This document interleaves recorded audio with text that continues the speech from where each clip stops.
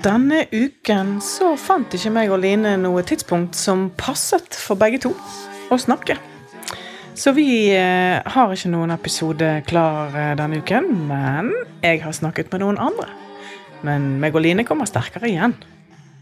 I dag så har jeg med meg en manifestor som heter Magnus, som også på taket, så vi fremdeles innenfor temaet samtaler på taket.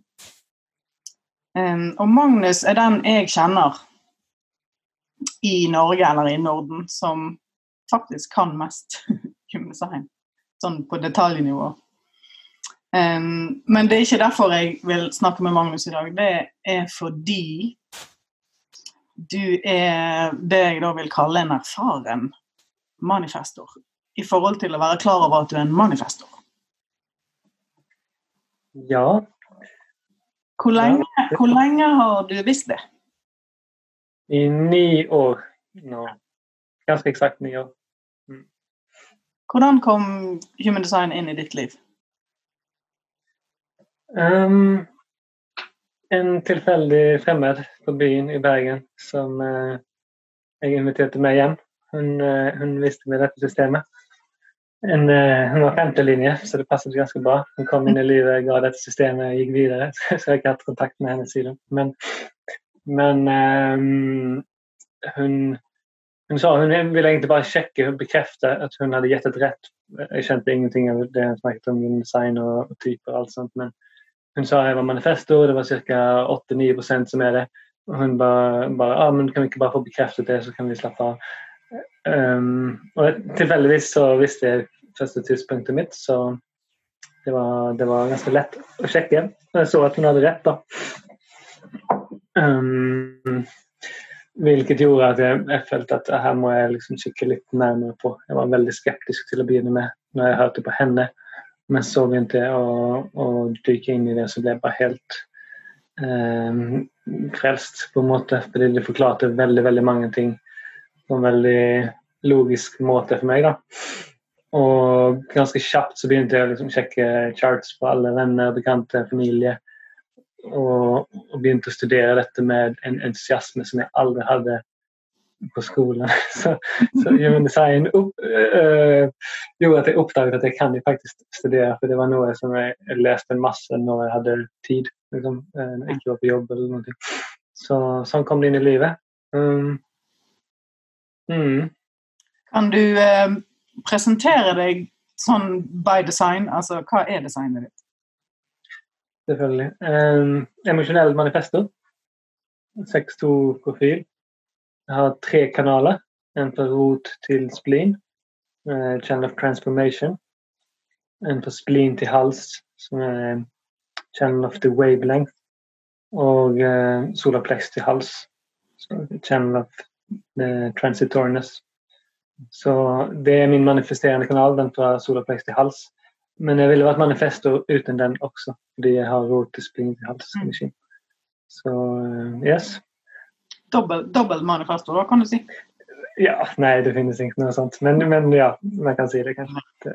Ja, visst. Ja, den som kan mest om human design i Norge, det var av det som jeg la oss legge på.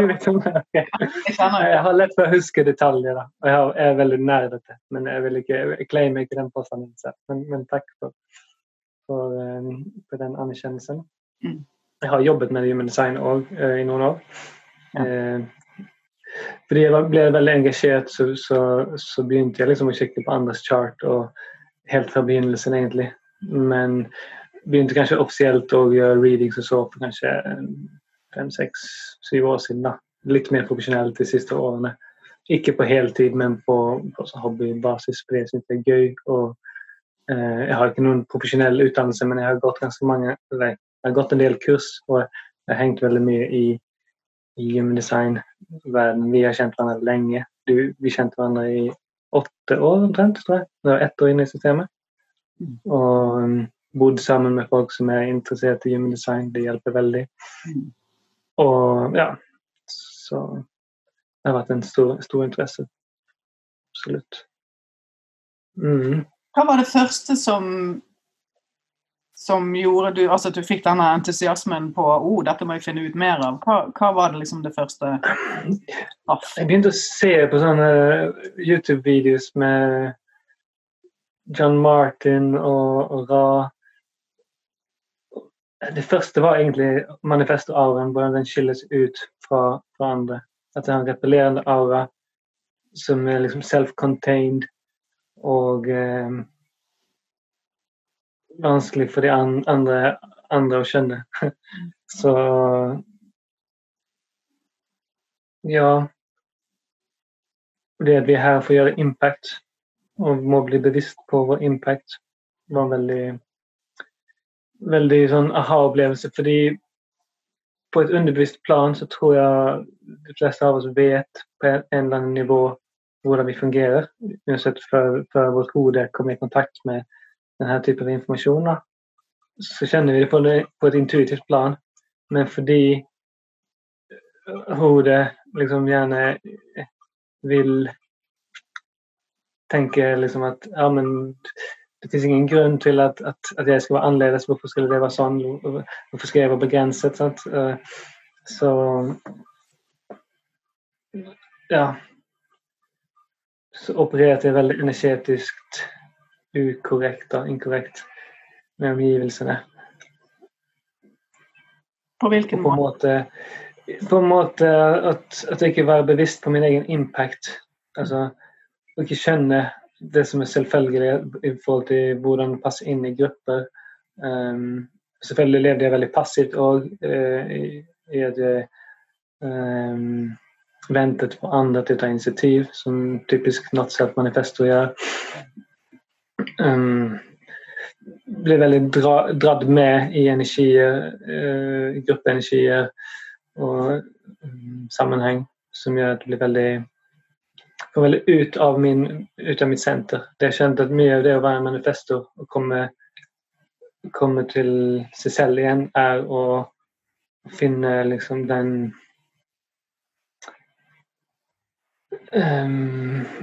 finne sitt senter og sin integritet og kunne stå i den og samtidig leve i harmoni med omverdenen.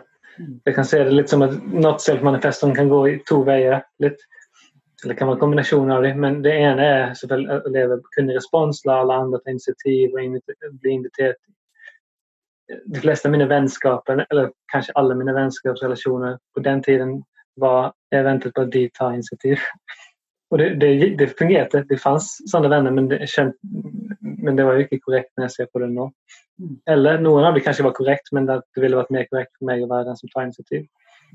Så ja, det er den ene Not Self-manifestoen. Passiv, litt oppgitt, ikke kontakt med kraften sin som oftest. Ofte fast i samfunnets forventninger på at man skal være en god generator, opptatt hele tiden, jobbe masse. Eller andre Not Self-manifestoen, trekke seg tilbake, unngå sosialt liv, ganske til stor del, slipper ikke folk innpå, beholder sin kraft, men fungerer ikke på en harmonisk måte med omgivelsene.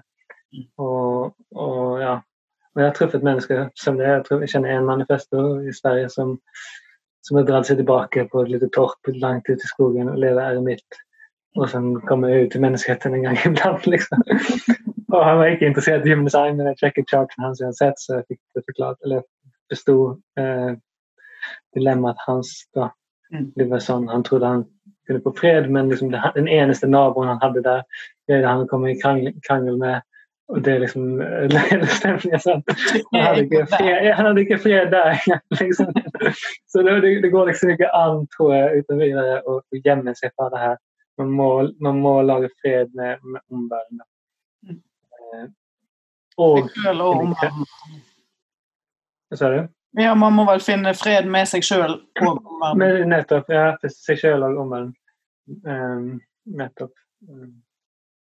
Og det der informering kommer inn da, selvfølgelig, som er mye mer, opplever jeg, mye mer flerdimensjonelt enn bare det å si si hva jeg skal før jeg gjør det. Jeg har mange flere aspekter til det da. Som for eksempel? Som å informere hva kan forventes av meg i en relasjon. Informere omgivelsen hvem jeg hva jeg føler, hva jeg ikke sant? Jeg hadde også et dilemma i å være i relasjoner. Jeg unngått det altså i kjæresterelasjoner. Fordi jeg har hatt veldig mye behov for space for å gå min egen vei og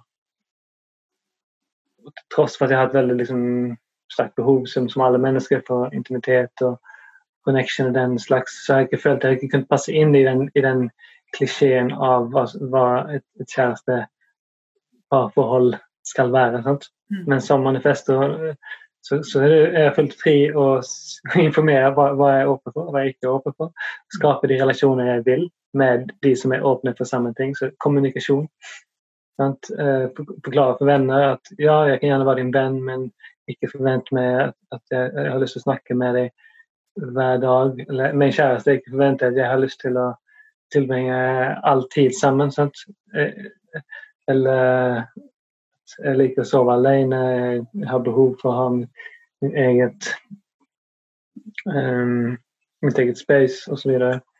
Så ja, skjønne seg selv og derefter informere verden sånn at de kan forholde seg til den på en god måte og slappe av og det kan også være små ting som for eksempel hvis man er på en jobbsituasjon du har mange kolleger rundt omkring deg selvfølgelig blir man mer naturlig trekt til noen mennesker fordi kjemien der og andre mennesker har man ingen naturlig interesse i sant? Da kan det veldig lett bli for en manifestor at de bare ignorerer de menneskene som man ikke har en naturlig dragning til. Men hvis det er mennesker som man skal omgi seg med på daglig basis og være rundt, så kan det være en veldig stor fordel å bare en gang ha sagt hei, introdusere seg selv, litt small talk som manifestor normalt hater, sant? Og så etter det så har du bare etablert en litt sånn relasjon, du har snakket litt med dem, de kan slappe av rundt deg, skjønne, ok, jeg vet omtrent hvor jeg har den, fordi mennesker klarer ikke å lese manifestor-auraen uten videre. Så før den lille introduksjonen, som egentlig faller på manifestoren sin kappe å initiere, da, hvis vi skal være korrekte, så hjelper det veldig mye. Så det er det her the PR game, som Ra sier, altså public relations, som ikke er super autentisk på en måte, men det er veldig lurt. Fordi vi lever i en verden, vi må forholde oss til ting. Det ville kanskje vært annerledes hvis du bor i en urbefolkningsstamme i jungelen, sant? Da må vi kanskje ikke gjøre de samme tingene, men vi må forholde oss til den... Det hadde sikkert vært sine egne utfordringer i den stammen. Nettopp, men jeg hadde ikke trengt å forklare det smalltalk kanskje på den måten, sant? Det ville kanskje blitt mer energetisk anerkjent bare fordi de har ikke så mye mind og distortion som vi har. I den jeg håper å si, gaten der, tenker du noen gang på for eksempel sånne ting som kroppsspråk og ansiktsuttrykk? I forhold til informering? Ja, i forhold til informering. Ja, eller det er også en måte å signalisere at du visst, absolutt. Altså, informering kan være, en kroppsspråk kan være en del av informering, absolutt. At det er kommunikasjon med omverdenen, å hilse på folk, eller bare gi en nikk, liksom hvis du går på reolen, på laget, sant? Og du har masse kolleger rundt omkring, sant? Og bare anerkjenne, eller ikke bare låse seg inn i sin egen boble. På en måte, det er jo å informere bare på en veldig veldig basal nivå, da. Eller veldig... Ja, men den spiller det jeg legger merke til på når jeg har kurs, så det jo veldig mange forskjellige manifestorer opp. Og så kommer det også de manifestorene som på en måte har tilpasset seg miljøet sitt, sånn som du sier, det at det er mennesker rundt som man skal forholde seg til, ved å lære seg å gi de der noen små ansiktsuttrykk som liksom jeg hører deg. For det er ikke naturlig å respondere. Sant? Nei, det er ikke naturlig å respondere, og jeg sier men jeg vet jo at det kommer jo ikke fra signalen min, det er fordi det er sånn vi snakker. Men det med kroppsspråk er veldig viktig også. Altså, jeg tror faktisk, og det var ikke på grunn av human design, men det var omtrent samtidig som jeg fant human design. Så ble jeg også bevisst på for eksempel hva det innebærer å ha korslagte armer. Underbevisst har jeg sikkert vært bevisst på det, men det var noen som kommenterte den gangen, ok, du klar over at du blokkerer energien din til omverdenen ved å gjøre det. Og så satt vi på en benk sammen og liksom ubevisst tok opp armene og la det i kors flere ganger, og han påminte meg om det flere gjentatte ganger. Jeg spurte ham, men kan ikke du bare si det hver gang jeg gjør det da? Og siden dess har jeg nesten aldri brukt det kroppsspråket, fordi det en sånn beskyttelse, liksom kroppsspråk som blokkerer ut verden litt da. Og som kanskje blir litt ekstra i forhold til at du samtidig en manifestor. Altså, da legger armen i kors, så vil det kanskje spille en større rolle enn om en generator legger armen i kors, eller? Ja, det vil jeg tro. Og det er veldig typisk for en manifestor å ha lyst til å ville liksom, å beskytte seg litt da, fordi det er overveldende med energier. Selvfølgelig vi er beskyttet i vår aura på en annen måte også. Men, og det var det Richard Boyman som sa til meg første kurset med ham, eller eneste kurset med ham som jeg har vært på, men manifestors are very frail. Liksom. Altså, veldig skjøre. Det er ikke de her harde, liksom, typene som vi kan lett liksom, forestille oss, fordi vi får presentert typene fra en veldig kraftfull manifestor som har overkommet frykten sin helt og veldig mye individuelle liksom, kanaler, veldig integrert i sin identitet og så. Men jeg tror de fleste manifesterne som jeg har møtt noen sånne som er ganske harde også, men de fleste er ganske skjøre, litt mer kattlignende energier, forsiktig, veldig var på omgivelse. Og så har jeg møtt noen som blokkerer ut sin sensitivitet for å nesten liksom late som at de ikke ser hva som foregår, for å ikke bli forstyrret. Men de fremstår som veldig, veldig ubevisste, urovekkende elementer i omgivelsene da. Jeg har en nabo her som eksempel, som jeg har ikke sett charten hennes, men er nesten 100% for at hun er manifestor. Men hun er sinne, hun har trykket seg tilbake med hundene sine, fra omverdenen, programmerer.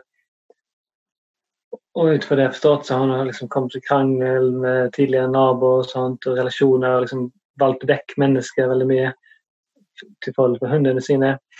Og liker ikke mennesker spesielt, liker ikke sosiale sammenhenger spesielt, med unntak for når hun liksom kommer til det punktet at hun skjønner at hun må ha litt energi på den fronten også, for vi trenger jo det. Vi kan sulte oss på sosial energi lenger enn de fleste manifestorer, men vi har behov for det også. Så, men det jeg skulle si var at hun kjører sitt race da, hun er veldig kraftfull, får ting til å skje, men hun tar ikke hensyn til omgivelsene, og det virker litt som at hun velger å ikke skjønne sin egen impact, for det er en slags beskyttelsegreie å kunne fortsette å kjøre sitt race, men hun møter utrolig mye motstand på det, på den måten også da, og det skaper selvfølgelig mye sinne. Det er jo en variant av not self-manifesto som pusher på uten å skjønne sin egen impact, og nesten som at de velger å ha litt sånn skyggelapper for å late som at det ikke skjer hva som foregår, sånn at de kan fortsette å være i sin greie og bli uforstyrret. Altså, jeg husker et eksempel da, til eksempel, dette var på Baltsrud, på et lite sånt introduksjons-human design-kurs for nesten 8 år siden da. Jeg var en liten gjeng, jeg reiste dit med Lars og Christo og Line som holdt det, og vi bodde i en yurt, det var en liten gjeng der. Jeg husker en av kveldene etter kurstid, vi satt en gjeng i yurten, tror jeg, med Lars og 2 piker, og vi hadde liksom en koselig sosial liten boble der. Og inn kommer det en manifestor som ikke var med på kurset, men som bodde der. Og sier ingenting. Og går inn liksom tilbake delen av yurten, styrer på noe greier. Alle vi andre bare føler, ok, her skjer det noe, liksom, vi stopper opp. Han smiler og sier fremdeles ingenting, og så bare gjør sin greie, henter noen ting, og så går ut igjen. alle vi bare så på hverandre, og ok, liksom, det var så tydelig på en måte hvor forstyrrende den energien var. Det var ikke noe alvorlig, det var ingen konsekvenser eller sånn, men det var så åpenbart at hvis han bare for eksempel ved å gå inn i det vårt energifelt, sier, hei, jeg skal gå inn og hente noen ting, og her kommer jeg, et eller annet sånt, så ville alle liksom kjent at ok, vi vet hva han skal, og hvor han på vei, liksom, og hva som skjer. Men hvis man bare går inn i energifelt, liksom, hvor det skjer ting uten å anerkjenne hva som skjer, og uten å anerkjenne sin egen impact, uansett om man ikke direkte interagerer med andre mennesker, så gjør man impact uansett. En manifest gjør impact bare gjennom å sitte stille i et rom og ikke si noe. Så den troen at vi kan være usynlige, bare gå og gjøre vår greie, gå inn blant mennesker, og det liksom, det jeg mente med å ta på de skyggelappene og gå inn i sin egen boble, fordi vi kan, men det får alle rundt en liksom, til å se at ok, her kommer en som ikke tar hensyn da. Det skaper motstand. Upålitelig. Man kan ikke stole på noen som ikke kjenner seg selv og sin egen impact. Og det når man gjør det, en stor del av reisen til manifesten, å lære kjenne sin egen impact, da vil man mye lettere kunne være i alignment med omgivelsene, og få mye mer hjelp. Og komme til et punkt hvor man kjenner at oi, det finnes kraft i universum, vil at jeg skal gjøre ting, vil at man skal initiere ting, og det veldig behagelig å finne den flyten. Fordi, det på en måte med på å skape rommet for at du kan være det og skape. Nettopp, for vi vil jo ikke være alene sitte og skape noe for oss selv. De aller fleste manifester vil jo skape med andre mennesker i energetiske sammenheng. Sant? Så for at det skal kunne skje på en behagelig måte, så må man ha allierte. Og i det minste liksom, folk som ikke er i veien, da, som beveger seg. Så visst. Og jeg tror liksom, etter hvert så utstråler man det naturlig. At man er til å stole på når man har begynt å jobbe med dette over tid. Hvordan har det redusert motstand i ditt liv å få vite om den informasjonen? Ja. Selvfølgelig, det har det. Nå skjedde det noe med lyden, forresten. Gjorde det noe? Jeg hørte meg selv i feedback. Ok, nå forsvant det igjen. Okay, jo, men absolutt. Jeg har absolutt, altså, men jeg har gjort ting, altså, det handler om hvilken energi man bemøter omgivelsene med. Og en av tingene som jeg tror alle manifester må overkomme, er frykten for å bli avvist. Ja. Og så lenge man har den frykten, så vil det være initiering, eller være liksom, forslag, initiativ man tar, være laddet med den frykten. Og det vil plukkes opp. Det trenger ikke forhindre at det går gjennom, men det vil være der, og det vil liksom skape litt tension. Jeg gjorde en ting for noen år siden, det ble 4 år siden omtrent. Jeg skjønte at jeg må virkelig ta tak i denne frykten på en god måte. Jeg hadde også vært ganske lenge i en introspektiv periode når jeg bodde på huset på en øy på Osterøy. Og ganske lange perioder hvor jeg ikke var spesielt sosial. Det skaper litt av en negativ spiral av det da, at man blir mer folkeskygg. Så det jeg gjorde, jeg takket ja til en kamerat jeg hadde som egentlig ikke hadde så mye å gjøre med, som jeg holdt litt på avstand, men han var veldig sånn fin på at vi skulle henge. Han jobbet som salgsleder for et lite salgteam som hadde et oppdrag på Amnesty International, som en liten gruppe promotører da, i Bergen. Så han ville ha meg med på det teamet. Jeg avskyr hele konseptet som selger. Det var veldig mye motstand til det, men jeg var i en periode jeg skjønte at dette var akkurat det jeg skulle gjøre. Gå inn i den motstanden. Jeg ga meg selv 4 uker, og jeg hadde innstillingen at hver avvisning er en personlig suksess. Så ikke identifierer meg med noe resultat I forhold til respons for omgivelse, eller salg. Det også provisjonsbasert jobb hvor du liksom får betalt ut fra hvor mange du greier å melde seg på til å betale 200 kroner I måneden uten å få noen ting tilbake. Liksom, sånn. Så det å be om å bli avvist og jobbe som Ja. Liksom, ja, så det var veldig, veldig, veldig lærerikt. Jeg tror I penger var det den dårligste betalte jobben jeg hatt, fordi jeg hadde ikke mange salg, men I lærepenger så var det den mest velbetalte jobben, kan man kanskje si. Ja. Så det var ekstremt mye motstand første dagene, men jeg hadde jo også litt verktøy å jobbe med. Jeg hadde en sterk intensjon, liksom, at jeg skulle ta meg gjennom dette. Jeg kunne connecte med kroppen, alt det motstand som kommer I å være I en sånn setting hvor det på et kjøpesenter for eksempel, hvor det går masse folk forbi, og du skal prøve å stoppe folk, og du føler masse ukomfort, og de skjønner at du veldig ukomfortabel I denne rollen, og det vil virkelig stoppe opp og liksom gi energi til sånn. Så det var veldig, veldig ubehagelig. Men jeg tror allerede på andre dagen så skjedde det noe over at men jeg gir faen. Jeg gir slipp på min liksom identitet, min liksom self-importance, om man kan si det sånn. Bare gå inn som I denne clownerrollen, som jeg følte meg som en clown. Liksom. Og det begynte å bli morsomt, det begynte å bli kreativt, og det begynte å eksperimentere med forskjellige måter. Jeg ble mye mer komfortabel I min interaksjon med andre.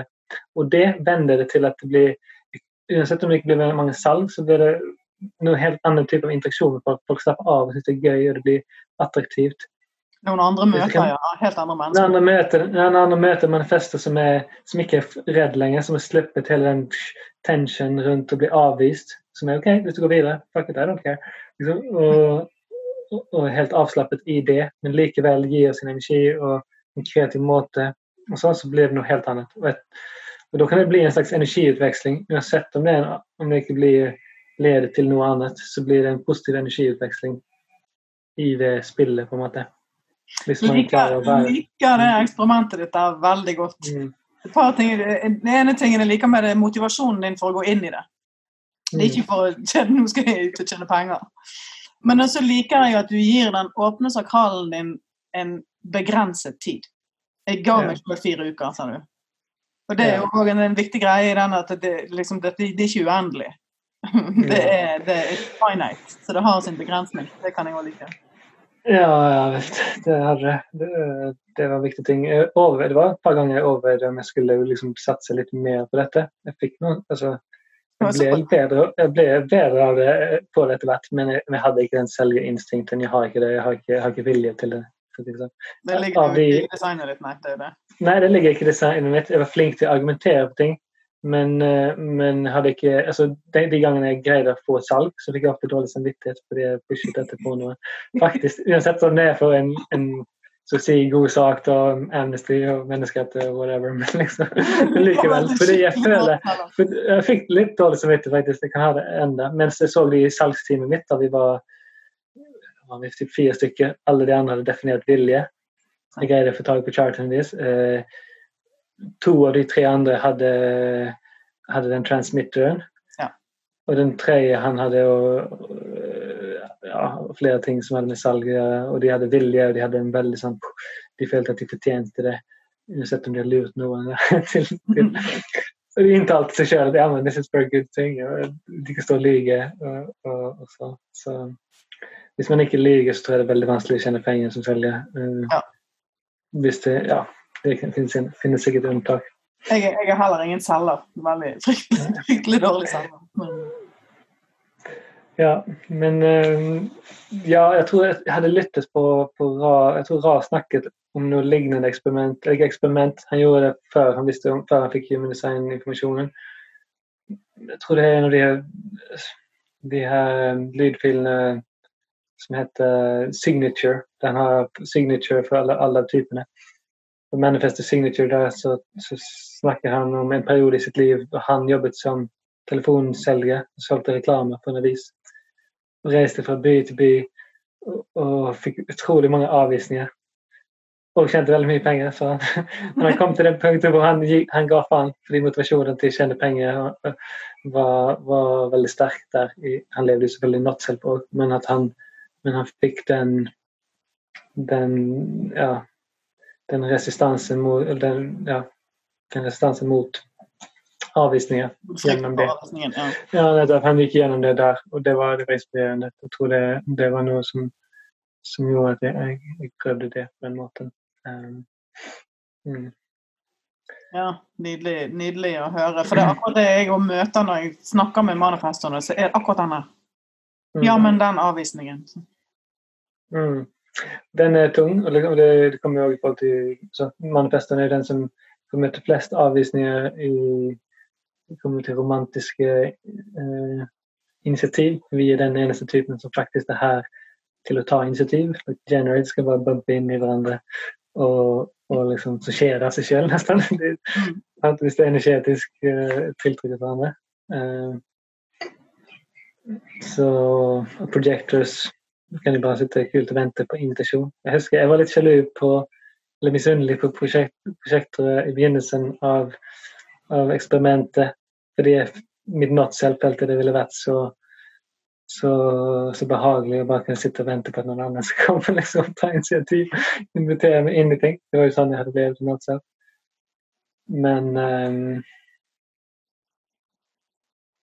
Men jeg begynte å sette mer og mer pris på det å være initiativtaker. Og det flere ting som jeg tror manifestet kan gjøre for å komme inn i kraften sin. For det det vi må gjøre. Vi må finne tilbake til kraften vår. Ja. Dels gjennom å sette grenser og ikke la andre styre oss. Det husker jeg de første årene handlet veldig mye om at bli bevisst på når jeg plutselig blir dratt i alle mulige retninger og mister flowen min. Det er ofte det som skjer. Og sen så må man selv begynne å ta initiativ i livet sitt og komme inn, kanskje kaste seg ut i situasjoner som tvinger han å komme i kontakt med kraften sin. Da. Altså bare det å reise, for eksempel, til steder som man ikke er komfortabel i eller kjent i, uansett type du er, så kommer man inn i en slags kraft ofte. Hvis du er introvert og plutselig åker ut og reiser, så får du et momentum ofte av å møte nye situasjoner og mennesker som gjør at man det føles helt naturlig etter en stund. Nå ligger det jeg gjorde for eksempel i fjor sommer var å takke ja til å være koordinator på en gruppe volontærer på Engsberget. Jeg kom dit som volontær flere ganger selv, overveide å være koordinator, men aldri søkt til det. Og så ble jeg invitert til det, eller ringte de og snakket med volontærkontoret der. Og så fikk jeg tilbudet, og så jeg skal følge litt på det. Og så følte jeg etter, men dette var akkurat i alignment med hva jeg ønsker å utvikle i meg selv. Gjennom å ta på meg et visst ansvar, så er det litt som at, ok, men du hopper ut i vannet, så må du begynne å svømme, liksom.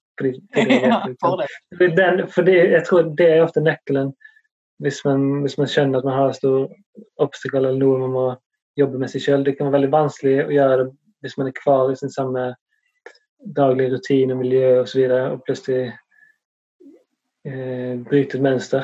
Men hvis man aktivt baserer seg selv i en utfordrende situasjon som oppmuntrer denne her, så den utviklingen, så hjelper det veldig mye. Da kjente jeg også noe som passer meg i gruppedynamikk. For gruppedynamikk har vært en stor utfordring, og er en stor utfordring for mange manifestere. Ikke alle, men mange. Fordi det faller sikkert naturlig rett og slett å samspille på den måten som generators og projectors ofte gjør. Det finnes unntak, men sånn veldig generelt. Men når jeg er i en aktiv rolle, som for eksempel det å koordinere en gruppe, vi skal ha sharing en gang på dagen, som jeg skal samle gruppen til, jeg skal starte teamet hver morgen og så videre. Ikke være nærværende hele tiden, men liksom holde denne gruppen. Dels må jeg skape kontakt med alle i gruppen. Du kan ikke lede noen hvis du ikke har etablert en viss kontakt, eller det blir veldig dårlig moral hvis du gjør det. Så det var noen ting, og ikke bare liksom søke meg til de menneskene som jeg naturlig ville connecte med ellers, utan faktisk anstrenge meg litt for liksom å skape kontakt, ta initiativ til kontakt med alle individer i gruppene. Og disse gruppene skiftet seg ut underveis, så det var egentlig mange volontergrupper underveis, for det var flere liksom, festivaler etter hverandre. Så jeg lærte meg utrolig mye på det, og jeg ganske komfortabel i gruppe hvis jeg skal snakke til en gruppe. Jeg har aldri vært genert til å snakke foran grupper, men jeg kunne være veldig usikker på meg selv i andre gruppesammenheng. Så det samme i skolen, for eksempel. Jeg var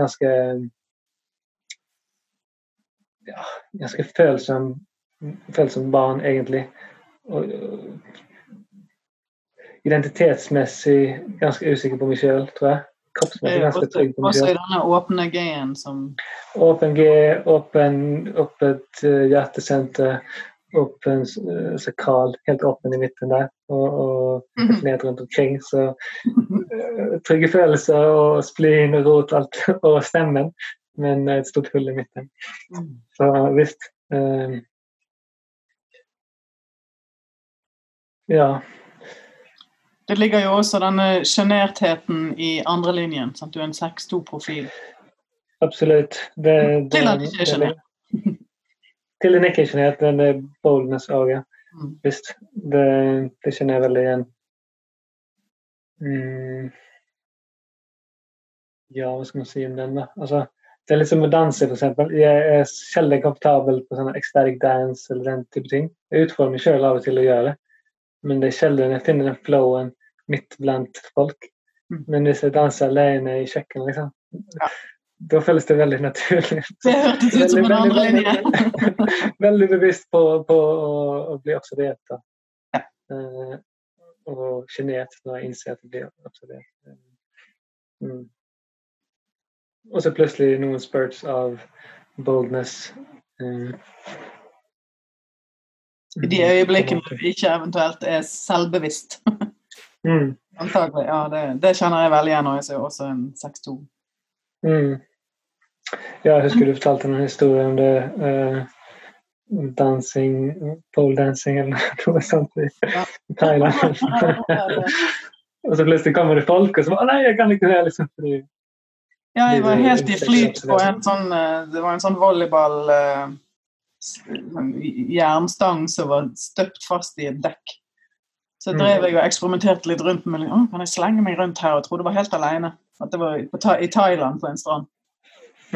Plutselig så vippet den, for han tålte jo ikke alt av min vekt og kraft når jeg drev og svingte meg rundt her, så han tippet dette dekket, og da plutselig løftet jeg blikket, og så disse her, vet ikke, 200 som stod der. Og da var jeg fint ferdig, og så ja, så den å bli observert ikke alltid så kjekt for den andre linjen min, det kjenner jeg. Men apropos det, som 6-2, du jo akkurat så vidt klatret opp på taket, holdt jeg på å si. Og det å faktisk være bevisst den prøve-feile-fasen, hvordan var det? Det et veldig stort privilegium å være bevisst på det, tenker jeg, i forhold til andre stakkars sektorer. Ja, jeg var vel 23, kan det stemme? Ja, når jeg fant ut om Unsign, og dermed 6-2 også, ja. Så nå er jeg 32, så jeg har hatt min set and return, som jo ofte fra 28 til 32 omtrent. Det kan variere litt, men ofte det tar flere år før det stabiliserer seg. Da. Så jeg føler det har på en måte stabilisert seg på et indre plan, men på et ytre plan så er det fremdeles mange biter som skal falle på plass. Men jeg kan si at jeg har klatret opp. Jo, det kan jeg si. Var den gangen mindre kaotisk for deg da, siden du visste om det? Ja, det vil jeg tro. Altså, ja, du vet jo kanskje. Jeg vet ikke, jeg kan ikke vite, men jo, selvfølgelig var det det. Jeg var jo innstilt på det. Det var veldig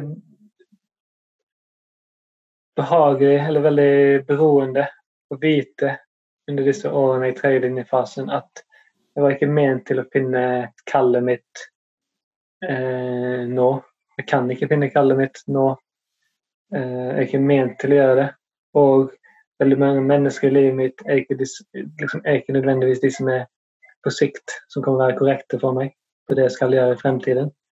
Og jeg trenger ikke stresse med det, fordi jeg kan ikke få det før tiden er moden. Jeg kan ikke heller nødvendigvis finne det er veldig sjelden at en 6-2 finner sin soulmate, som når de ofte lengter etter i første fasen. Og jeg har observert og snakket med andre 6-2-ere, og folk som ikke er bevisst på human design, men som fant ut hva 6-2. Moren min for eksempel er 6-2.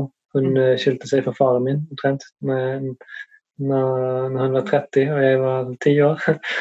Og de separerte, og hun har vært sammen med den mannen hun ble sammen med da, siden. Så det var et veldig typisk eksempel. Hun møtte ham omtrent når hun var 30, fra faren min. Jeg fikk en datter med ham noen år senere, min halvsøster. Og ja, så det ble en veldig, veldig stor forandring i livet hennes. Og der, for eksempel. Det var deilig å kunne bare liksom slappe av og vente på at dette skulle skje. Det var ikke noe så veldig kaotisk, mer enn at det var et tidspunkt jeg ikke visste hvor jeg skulle ta veien i verden, liksom. Jeg hadde flyttet fra Bergen 1 år tidligere, og så hadde jeg en avtale med at jeg skulle bo på det stedet jeg bodde da i 1 år, og så skulle jeg gjøre noe annet, men jeg visste ikke hva. Og det var nesten på vei flytting til Oslo, for jeg hadde en jobb i Oslo, men det var som gjennom vikarbyrå med kontrakt liksom måned til måned, men jeg hadde forstått det som at jeg kunne være der så lenge jeg hadde lyst. Men så skjedde litt forandringer der som gjorde at men kontrakten ble forlengt, så hadde jeg ikke noen grunn til å dra inn til Oslo heller.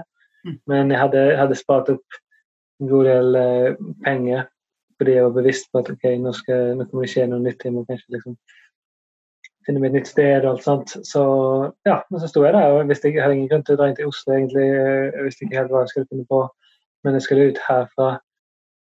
Og så jeg følte meg ganske liksom nede, ikke en dyp depresjon, men ganske nede sånn i forhold til selvfølelse og retning i livet da, og fungere igjen da. Så jeg følte jeg var ikke i min power spesielt på den tiden, og fra å ha hatt ganske gode perioder frem til sted. Det endte med at jeg reiste og gjorde en slags vision quest for meg selv for å finne ut hva jeg skulle.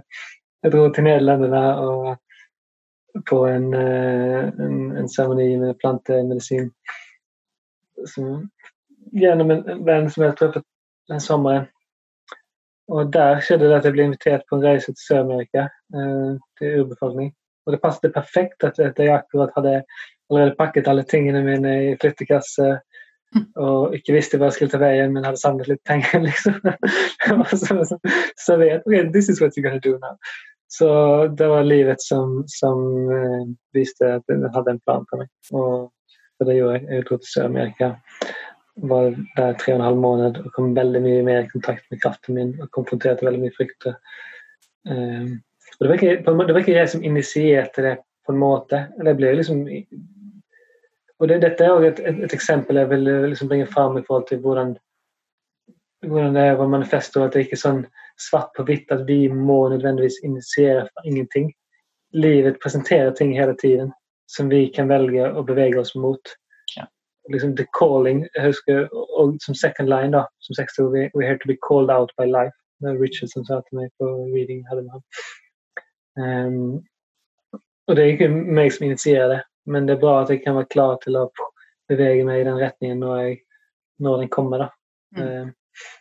Så det var en sånn, og da trodde jeg at, det var faktisk, jeg fylltes 30 i Nederland rett sammen med den invitasjonen til Sør-Amerika. Så det passet veldig bra med hele settingen til omtrent 30 år.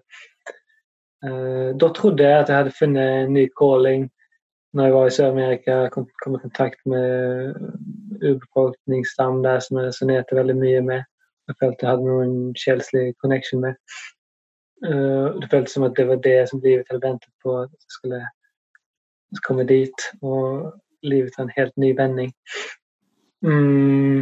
Sen har ting förändrats efter det igen och året efter blev väldigt turbulent på någon måte, usikkert, och jag har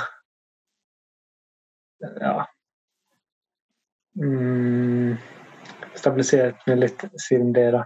Så nu føler jeg meg ganske komfortabelt uvitandes om vad som kommer ske, men ja, det var en slags initiering kan man si, den reisen til Sydamerika. Du har fått noen erfaringer i forhold til denne tilliten til livet. Hvis du bare blir ved din last, så det veldig, veldig bra formulert.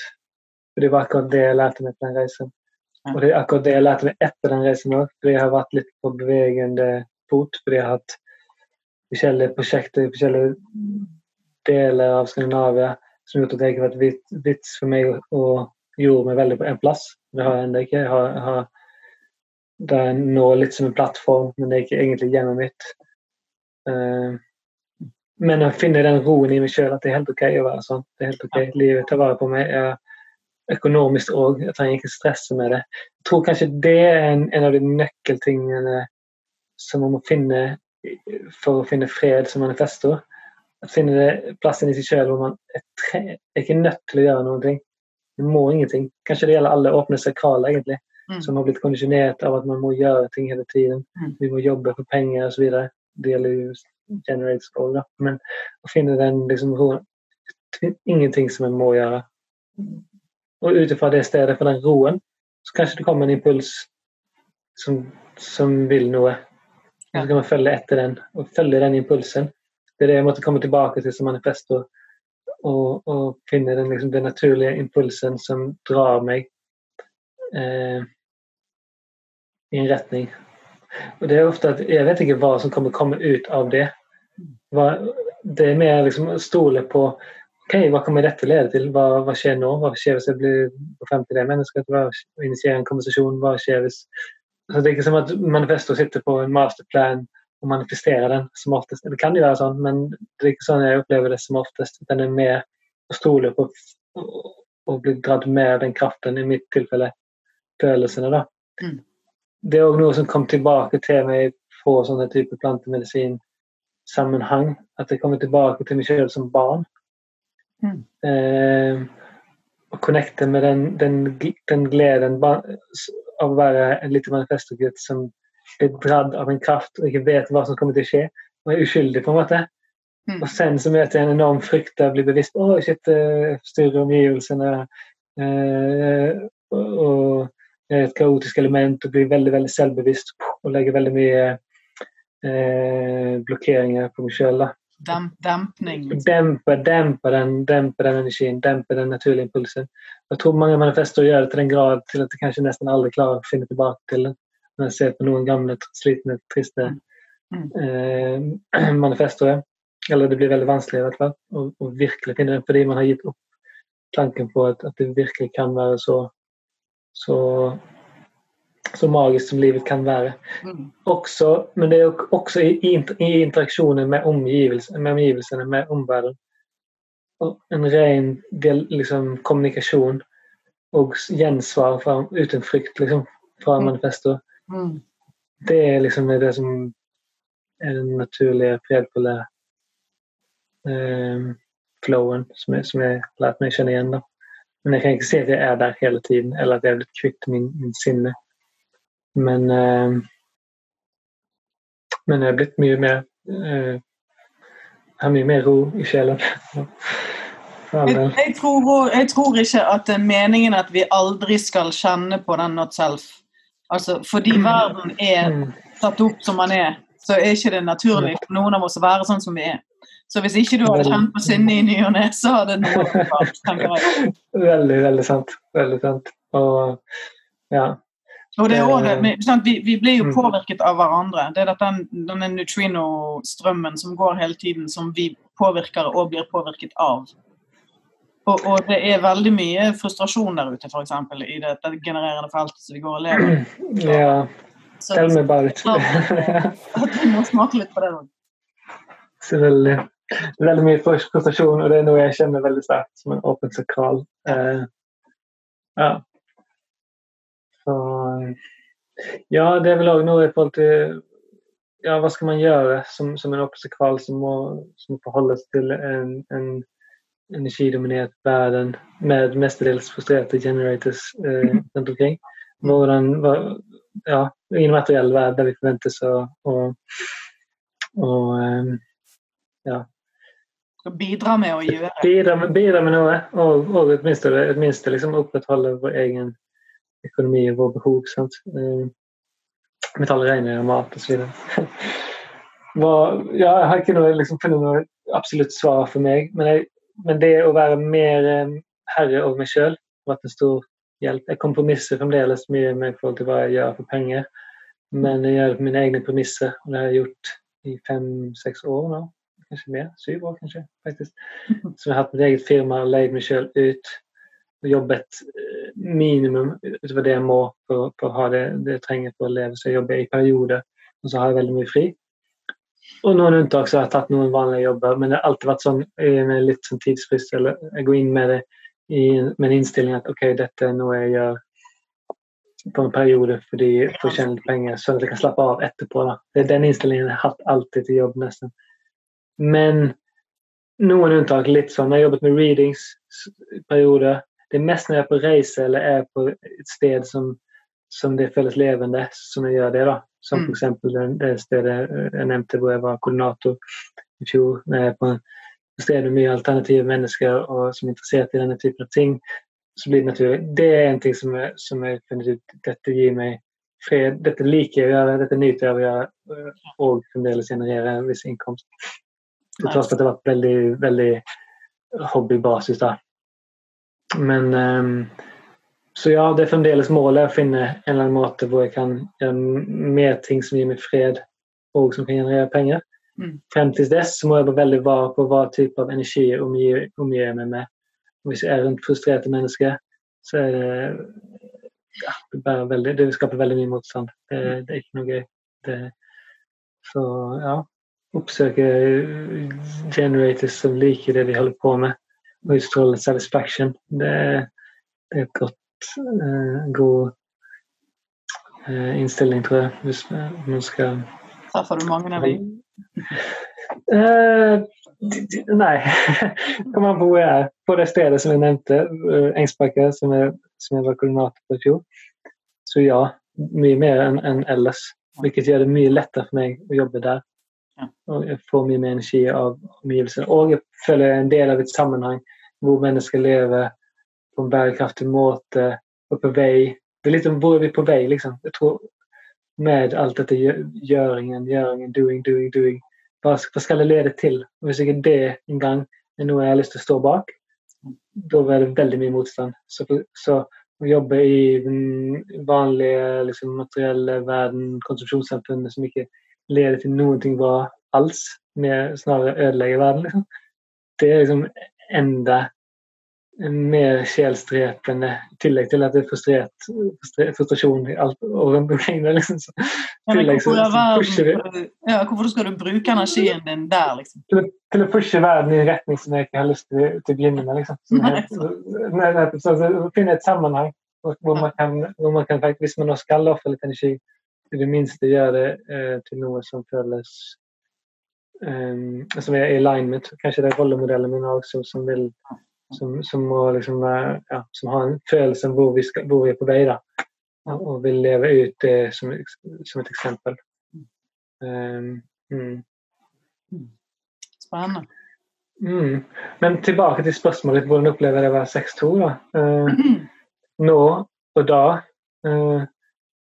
jeg kan vel si at jeg har funnet en mer ro I meg selv I forhold til hva jeg ikke er her for å gjøre det kanskje det som begynnelsefasen å klatre opp på taket at man ser tilbake på alle mistakene, alle tingene man har gjort og prøvd på å slappe av I at det var ikke det jeg skulle. Jeg slappe av I at livet tar vare på meg selv, ta vare på meg, enn jeg kan ta vare på meg selv, og at jeg har ikke den tunge byrden, heter byrde på norsk? Byrde på skuldrene om å måtte liksom ta ansvar for verden på samme måte. Jeg bryr meg om verden, og jeg vil hjelpe den i en positiv retning, men jeg føler meg mye mindre, jeg er mer akseptert med mine begrensninger nå, tror jeg. Og i det så ligger det også liksom en slags en mer jordet vishet, kan man si da. Så kanskje vi alltid har hatt en sans for liksom kanskje ikke en sans, men jeg tror vi alle kjettelinjer fra begynnelsen kommer med sånn idealisme, en sans av liksom rettferdighet og liksom objektivitet, upersonlig objektivitet, kanskje. Perfeksjoneringen. Jeg ønsker å perfeksjonere verden og pushe veldig hardt for det i begynnelsen. Og så etter hvert så må man bare liksom akseptere ganske mange ting om verdens natur. Og etter hvert fokusere på noe som faktisk virker. Og det er det du gjør når jeg observerer deg, som er mye lenger på taket enn meg. At du rikter din energi, lever ut det som du ser har noen betydning, liksom, og noe som gir noe til verden og deg selv. Det er vel kanskje deg selv som du burde fokusere på som generator, at du er tilfreds med det du gjør. Liksom. Jo, men jeg har også en 5-15 med kjærlighet på menneskeheten. Så, og så den sjette linjen som kan hjelpe menneskene på noe vis. Finne en bedre, mer perfekt verden. Det er interessant for meg at for det jeg har jo også kommet frem til litt den, altså det er utrolig mye vi tror vi må gjøre som vi ikke må gjøre. Altså det viser seg at det faller vekk en hel masse greier når hodet ikke får lov til å styre lenger. Så det er jo spennende at vi begge, altså du kalte det begrensning, det er jo kanskje det. Men det blir interessant for meg som en manifesterende generator som oppdager det samme. Og ved at alle de tingene som jeg ikke trenger å gjøre faller vekk, så plutselig blir det plass til at jeg kan gjøre det jeg faktisk skal gjøre. Jeg er jo en som er her for å gjøre. Så det er interessant. Du har blitt mer og mer aktiv med årene, sant? Fra å ha vært ganske selektiv i forhold til hva du brukte energien din på liksom, Ja, det var fordi det var ikke tilgjengelig, sant? Fordi jeg har brukt den feil oppi min første periode der gikk det veldig galt. Så det har vært en återhentningsprosess, healingprosess som begynte på taket, sant? Det er det jeg tenker også, at det tar kanskje en god del år på taket før man faktisk finner greier som virker, liksom, mer for en selv som også liksom kan lede til noe, liksom, men at man gjør det fra en sånn reservert sted. Det var veldig deilig som 6-2 å begynne å forstå det at det er greit at jeg kan få lov å gå hjem. Jeg har lyst til å gå hjem. Det å trekke meg tilbake og få lov til å jeg må ut og blande meg, for jeg er en triple split, så jeg må ut og blande meg med folk. Jeg er bygget for gruppe, jeg funker ikke alene hjemme i et rom over tid, men etter å ha fått lov å blande meg med gruppe og så få lov til å komme hjem, det var deilig for meg at jeg må ikke være der ute hele tiden og holde på. Selv om jeg elsker jo det, men det er også på mine premisser. Så lenge jeg har respons på ut og være med folk, så er det greit. Men utenom den, så er stort sett responsen min, kan jeg få gå hjem, og hva skal jeg spise? Det er liksom det som foregår hos meg. Ja. Men det jeg kjenner flere 6-2-er som har kommet ned igjen fra taket, altså de som har passert sin rundt 50. Min far blant annet er en av disse. Og den blomstringen gir meg håp, for det er jo også en 6-2-greie. Det gir meg virkelig håp å se hva som skjer med dem når de kommer seg tilbake igjen i intensiteten i livet. Hva skjedde med faren din? Der var det også jeg håper å si, de skilsmisser de gikk fra hverandre. Okay. Og kom virkelig ut I sin kreativitet igjen. Han en veldig kreativ fyr, både musiker og kunstner, maler og fotografi og masse. Og nå han I det forholdet som han alltid har ønsket å være I, som man sier. Så der kom soulmaten. Okay, interessant. Den kom først etter 50, okay. Det sa Richard til meg nemlig, at veldig ofte, som, ikke for å demotivere deg på noe vis, men Richard sa det til meg, at ofte kommer soulmaten også gjerne I tredje fasen, når du tilbake I så lenge du kommer ned til deg selv, og den rollemodellen. Okay, interessant. Okay, another 20 years. Jeg I en veldig god relasjon akkurat nå. Om det litt sånn, det vet jeg ikke, men det føles veldig bra nå. Det viktig. Det har også vært motiverende for meg, det der å ha den, at alt frem til 50 forberedelse. Som også fint. For det noe både I 6-2-en I meg, og at det har en andre, altså port 2, som jo har en formening om hvor han på vei. Og så halve definisjonen min logisk I forhold til å se fremover. Så det har vært liksom motiverende for meg det der at, ok, det fremdeles forberedelse. Og det å bli klar over, nå når jeg på taket, den objektiviteten jeg har. Og det har vært litt fascinerende, fordi at, og irriterende noen ganger, fordi at til og med I mine egne konflikter, så ser jeg den andre siden. Så da kan det ofte bli litt, altså det ikke noe, det blir vanskelig for meg å eventuelt skulle være påståelig på min sak, fordi at jeg skjønner hvor den andre også kommer fra. Men det jo en bra vishet å ha da. Det åpner opp for mye interessante dialog med mennesker hvis man har det perspektivet, tenker jeg. Og det jo igjen, altså, jeg lar jo hele tiden, jeg jo styrt av min sakral, altså den jo I øyeblikket, jeg trenger jo ikke vente på klarhet, jeg kjenner jo med en gang på responsen om det skjer. Fordi at nå han automatisert, sant? Men det tok nå. Og du var en av de forresten som var med på å forklare meg respons. Okay. Det var du og det var lav. Det lenge siden. Ja, det det lenge, men jeg husker at jeg kanskje sagt, det må være spennende. Fordi hodet mitt lurte sånn på hva det med respons var.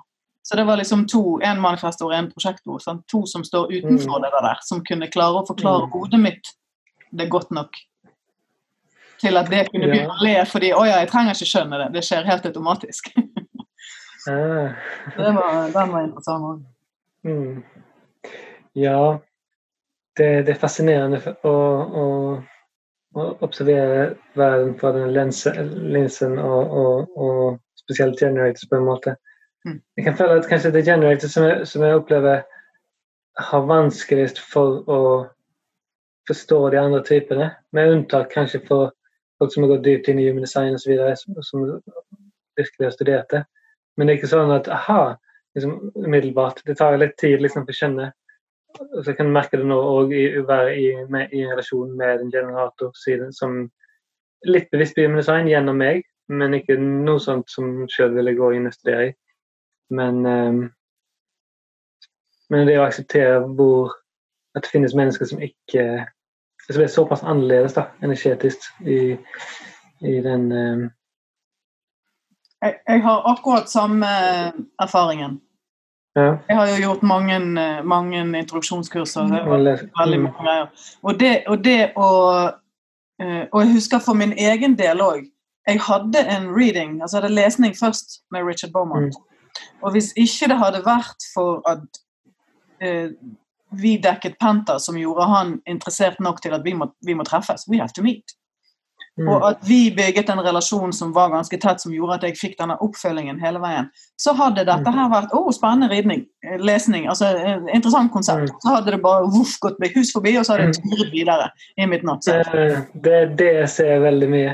Og jeg har gjort mange lesninger med generators, og jeg prøver liksom å legge en god del av dem bare for at de skal skjønne dette med respons. Ofte sitter de og responderer mens jeg snakker. Uten å, ja, Og så sier jeg det, der gjorde det. Aha, ok, hva mener du? Ja, akkurat samme de. Okay, men det, ja, visst. Det generatorene som ikke får med seg at de lager lyden. Det helt for seg. Nei, og sen så kanskje de skjønner det litt. Ok, det det jeg skal gjøre litt på. Og så glemmer de det igjen. Og så kanskje hvis jeg møter det et halvår senere, og igjen det bevisst på det, og hver gang de sier ja til noe som de ikke har, det basically en overextension på energi. Det tapper. Altså jeg jobber jo med en generator ofte, jeg leier meg selv ut til broren min som byggmester, og med ham på forskjellige prosjekter til å ha det jeg har gjort en god del år nå. Og jeg kan jo merke enorm forskjell. Jeg har ikke lyst til å være med på en jobb som han ikke har respondert på. Men når han blir flinkere på det, fordi jeg vet at det kommer å bli masse prestasjon. Ja. Og han vel også en tredjelinje, så det jo... en tredjelinje. Han litt bevisst, han bevisst på human design. Men det sitter ganske dypt inne og nå den her surrenderen til å virkelig gi opp sitt hodes liksom, autoritet på hva man skal gjøre, si ja til eller ikke. Liksom. Ja, men ok, men jeg kan ikke si nei til denne personen fordi det en eller annen slekting eller whatever som forventer seg. Jeg kan ikke komme på noen bra logisk grunn til å ikke ta denne jobben. Og jeg har ikke noe annet for meg akkurat nå, så derfor sier jeg ja, tross at det ikke kommer respons. Og så halvveis inn i den jobben, så det her var ikke noe gøy, og så plutselig kommer det noe annet som du ikke kan si ja til nå, fordi du har sagt ja til noe annet som du ikke skulle gjøre. Så den surrenderen til å stole på livet, ja, det tror jeg det trengs kanskje en viss radikal periode hvor man virkelig går inn for det. Og gjerne med guidance fra noen som kan hjelpe å se det. Ja. Og for min egen erfaring der, det var når jeg gikk det første Living Your Design-kurset. Når jeg fikk beskrevet, forklart og ikke minst kjent auraen til disse andre typene. Det var en sånn wow, skikkelig sånn øyeåpner, en mind-blowing opplevelse av å komme ut av min egen lille boble av meg, som jo generatoren i. Så jeg ofte, når jeg gjør generatorlesninger, så tipser jeg ofte om bli med på et kurs en gang. Sånn at du skjønner at det noe annet. Sånn som nå for eksempel, nå jo jeg midt i et kurs.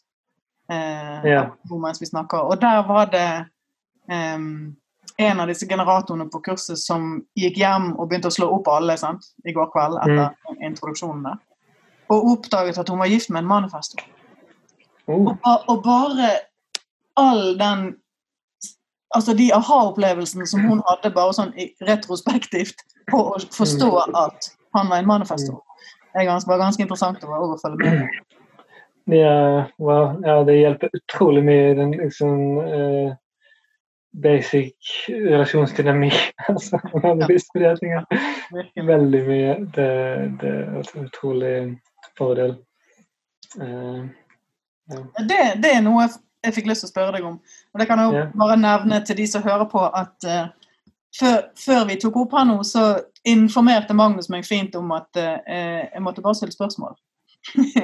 Og det likte jeg, for det ok, jeg alltid litt var på de der spørsmålene til manifestene, men det jo så du sier, det naturlig i en samtale å gjøre det. Så.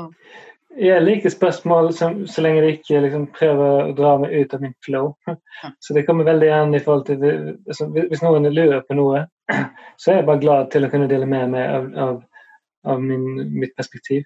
Så det egentlig en vanlig sånn misconception, tror jeg, at liksom, manifestor ikke liker å bli spurt. Det ligger jo selvfølgelig noe i det, men for meg så tror jeg det handler om å ikke bli dratt ut av sin flow, liksom. Ikke bli kontrollert. Spørsmål som kontrollerer, eller som prøver å styre manifestoren i en retning, skaper mye motstand. Men når man har vært så lenge i systemet, så tenker jeg nesten ikke på det engang.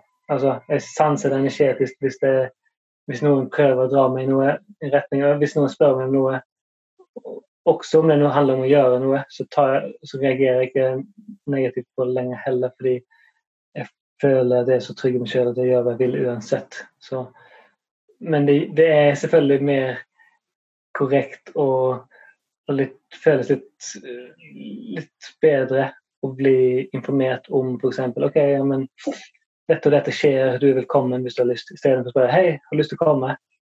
Men det er helt greit å invitere til å gjøre ting, eller hva som helst egentlig. Men for eksempel hvis det kommer til å styre hva jeg skal bruke energi på, og den slags, only if you pay me for it, liksom. Altså hvis jeg har gått inn i en rolle hvor jeg har en autoritet over meg som har ansvar for å styre hva jeg skal gjøre, da er det greit, liksom. Men ellers så... Men jeg tror at etter hvert så begynner manifestene å utstråle at man er ikke åpen for å bli kontrollert heller. Og det kommer det mye mindre sånt. Det skjer av og til at det kommer noen liksom, som er helt fra meg og ikke leser av alt min energi. Og det blir nesten morsomt. Ok, jeg vet ikke hvem du tror det er, men liksom... Ja. Men jeg er ikke det er ikke den jeg er, liksom. Litt sånn.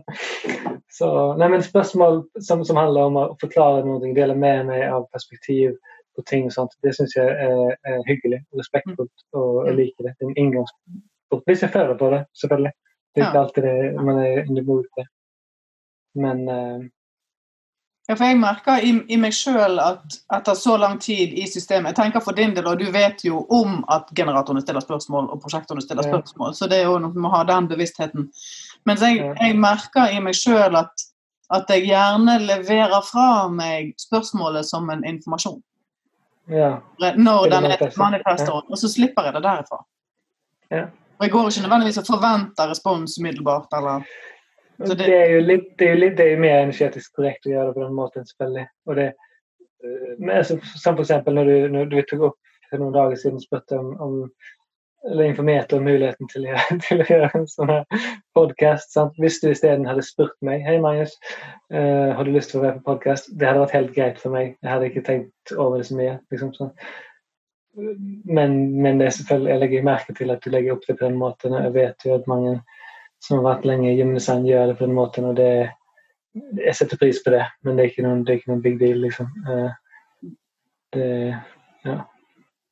Men for meg blir det bare helt naturlig. Det ligger liksom naturlig der. Men det er også litt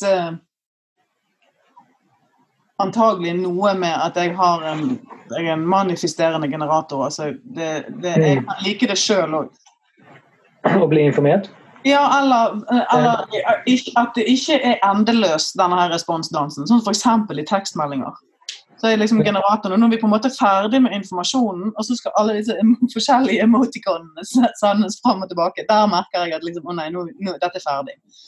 Jeg har ikke uendelig respons i meg sånn frem og tilbake der, altså. Men som et eksempel. Men hele poenget med å si det at du var så flink å informere meg om at jeg kunne få lov å stille spørsmål, som jo er naturlig i en samtale når man har en samtale. Men hvordan har det vært for deg, for jeg vet du har litt relasjoner bak deg, hvordan er det å relatere til de forskjellige typene når du har liksom bevisstheten om det? Når du sier relasjoner, mener du liksom vennskap eller kjærlighetsrelasjoner eller bare eller generelt? Hvilken av de? Ja, og forskjellen på de eventuelt. Så den du føler for det. Hvordan er det for meg å relatere til de forskjellige typene?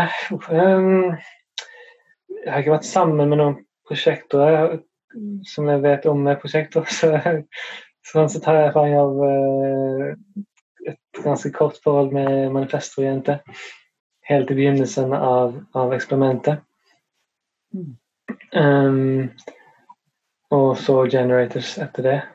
Ikke mange lange forhold heller. Det lengste forholdet i så fall det er akkurat nå, som sommeren blir det et år omtrent. Men mellom manifestor til manifestor så er det en felles forståelse og en behagelig liksom, ro i at man lager en peace-boble sammen på en måte, men man forstår hverandres behov mye lettere og skjønner hele den greien med å være self-contained. Nå var ikke det et veldig vellykket forhold, men det var lærerikt på mange måter. Det var på grunn av andre ting så var vi ikke ment for hverandre, men det var interessant. Prosjekt og relasjoner. Faktisk har jeg vært forelsket med i mange prosjekt og jenter, men jeg har ikke vært sammen med noen som sagt som jeg vet det. Men du har jo venner. Jeg har mange venner, jeg har veldig mange venner, og jeg synes det noe jeg føler prosjekter er den som er kanskje lettest for å forstå seg på manifestoren. Og se manifestoren. Og det gjør det veldig lett. Og så er vi ikke her for å gjøre ting så mye som man kan slappe av og snakke mye sammen. Sen kan det være litt utmattende etter hvert med prosjekter, og fordi fokuset blir så sterkt.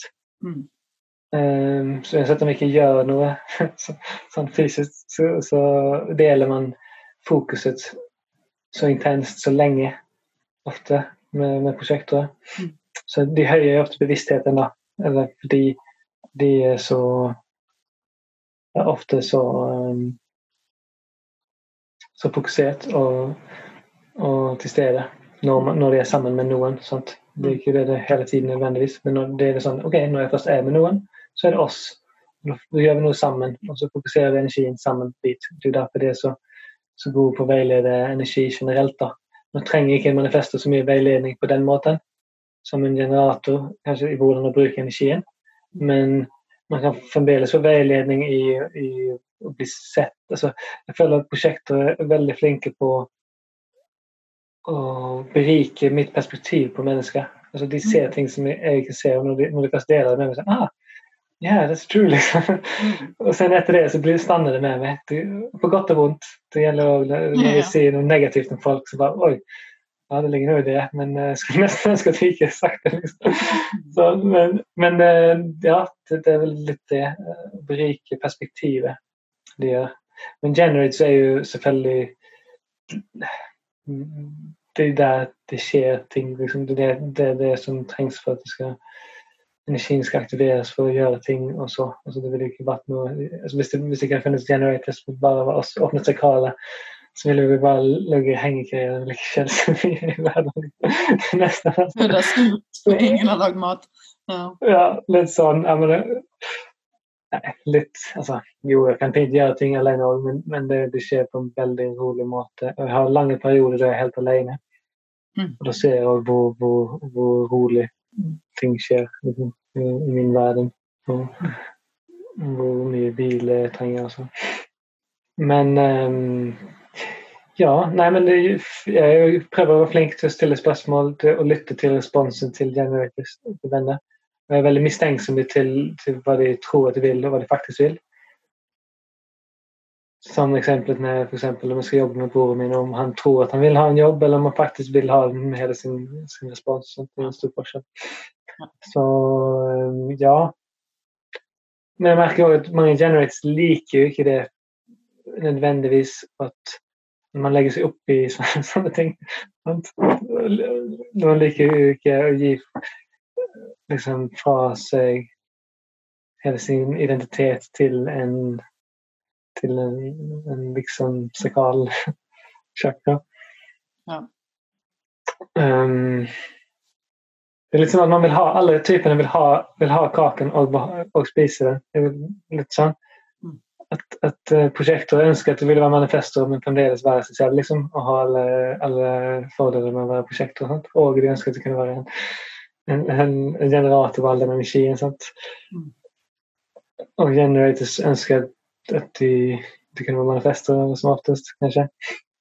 Manifesteren ønsker at de kunne være seg selv og samtidig bare få allting uten å måtte selv liksom eksponere seg for å bli avvist og så videre. Så det nå kan jeg spørre du litt hva spørsmålet er. Hvordan jeg opplever relasjoner til andre typer. Ja, så har vi reflektors da. Det eneste som ikke har nevnt på hele sessionen her.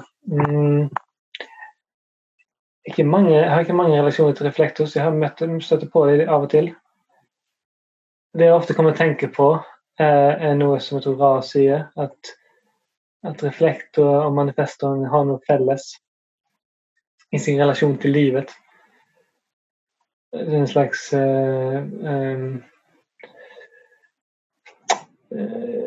de deler, tror han sier noe med at manifestors and reflectors always choose life over people, whereas generators and projectors choose people over life.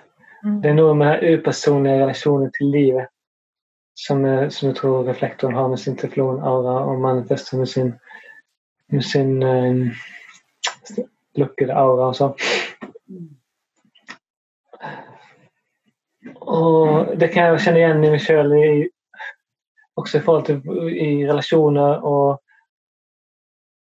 at en ting er når vi er her sammen, eller har menneskene i min omgivelse, sant? Men når jeg beveger på meg, og de ikke er i min nærmeste omgivelse, da forsvinner det litt. Sant? Der kan jeg merke at jeg var ikke så hensynsfull som yngre. At liksom i å informere for eksempel om jeg skal flytte eller slutte jobben og sånt.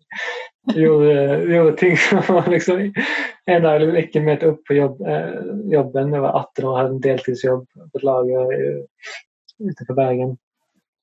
Og så skjedde litt ting, og så tror jeg husker ikke nøyaktig hvordan det var, men jeg kom ikke på jobb en dag, og så gikk det noen dager som bare, jeg var innstilt på at jeg skulle flytte til sommeren uansett. Det var et par måneder igjen.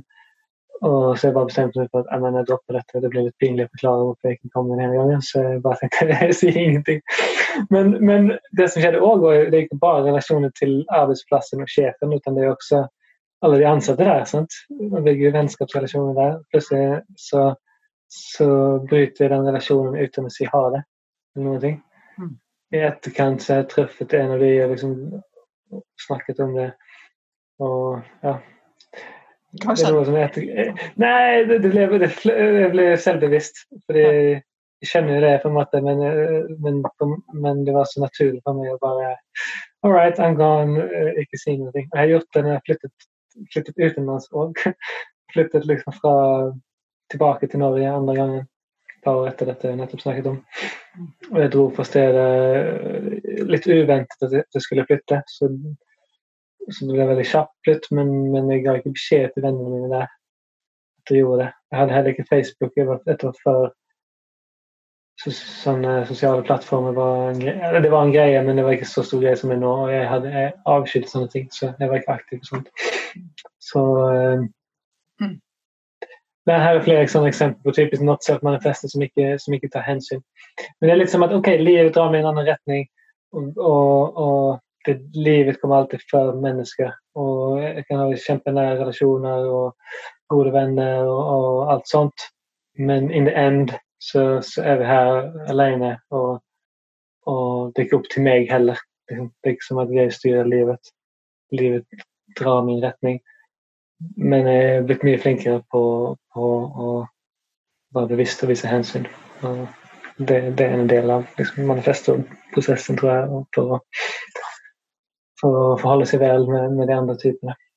Fordi vi trenger ikke, en manifestor kan alltid gå ut døren og smelle den igjen og aldri komme tilbake, litt sånn da.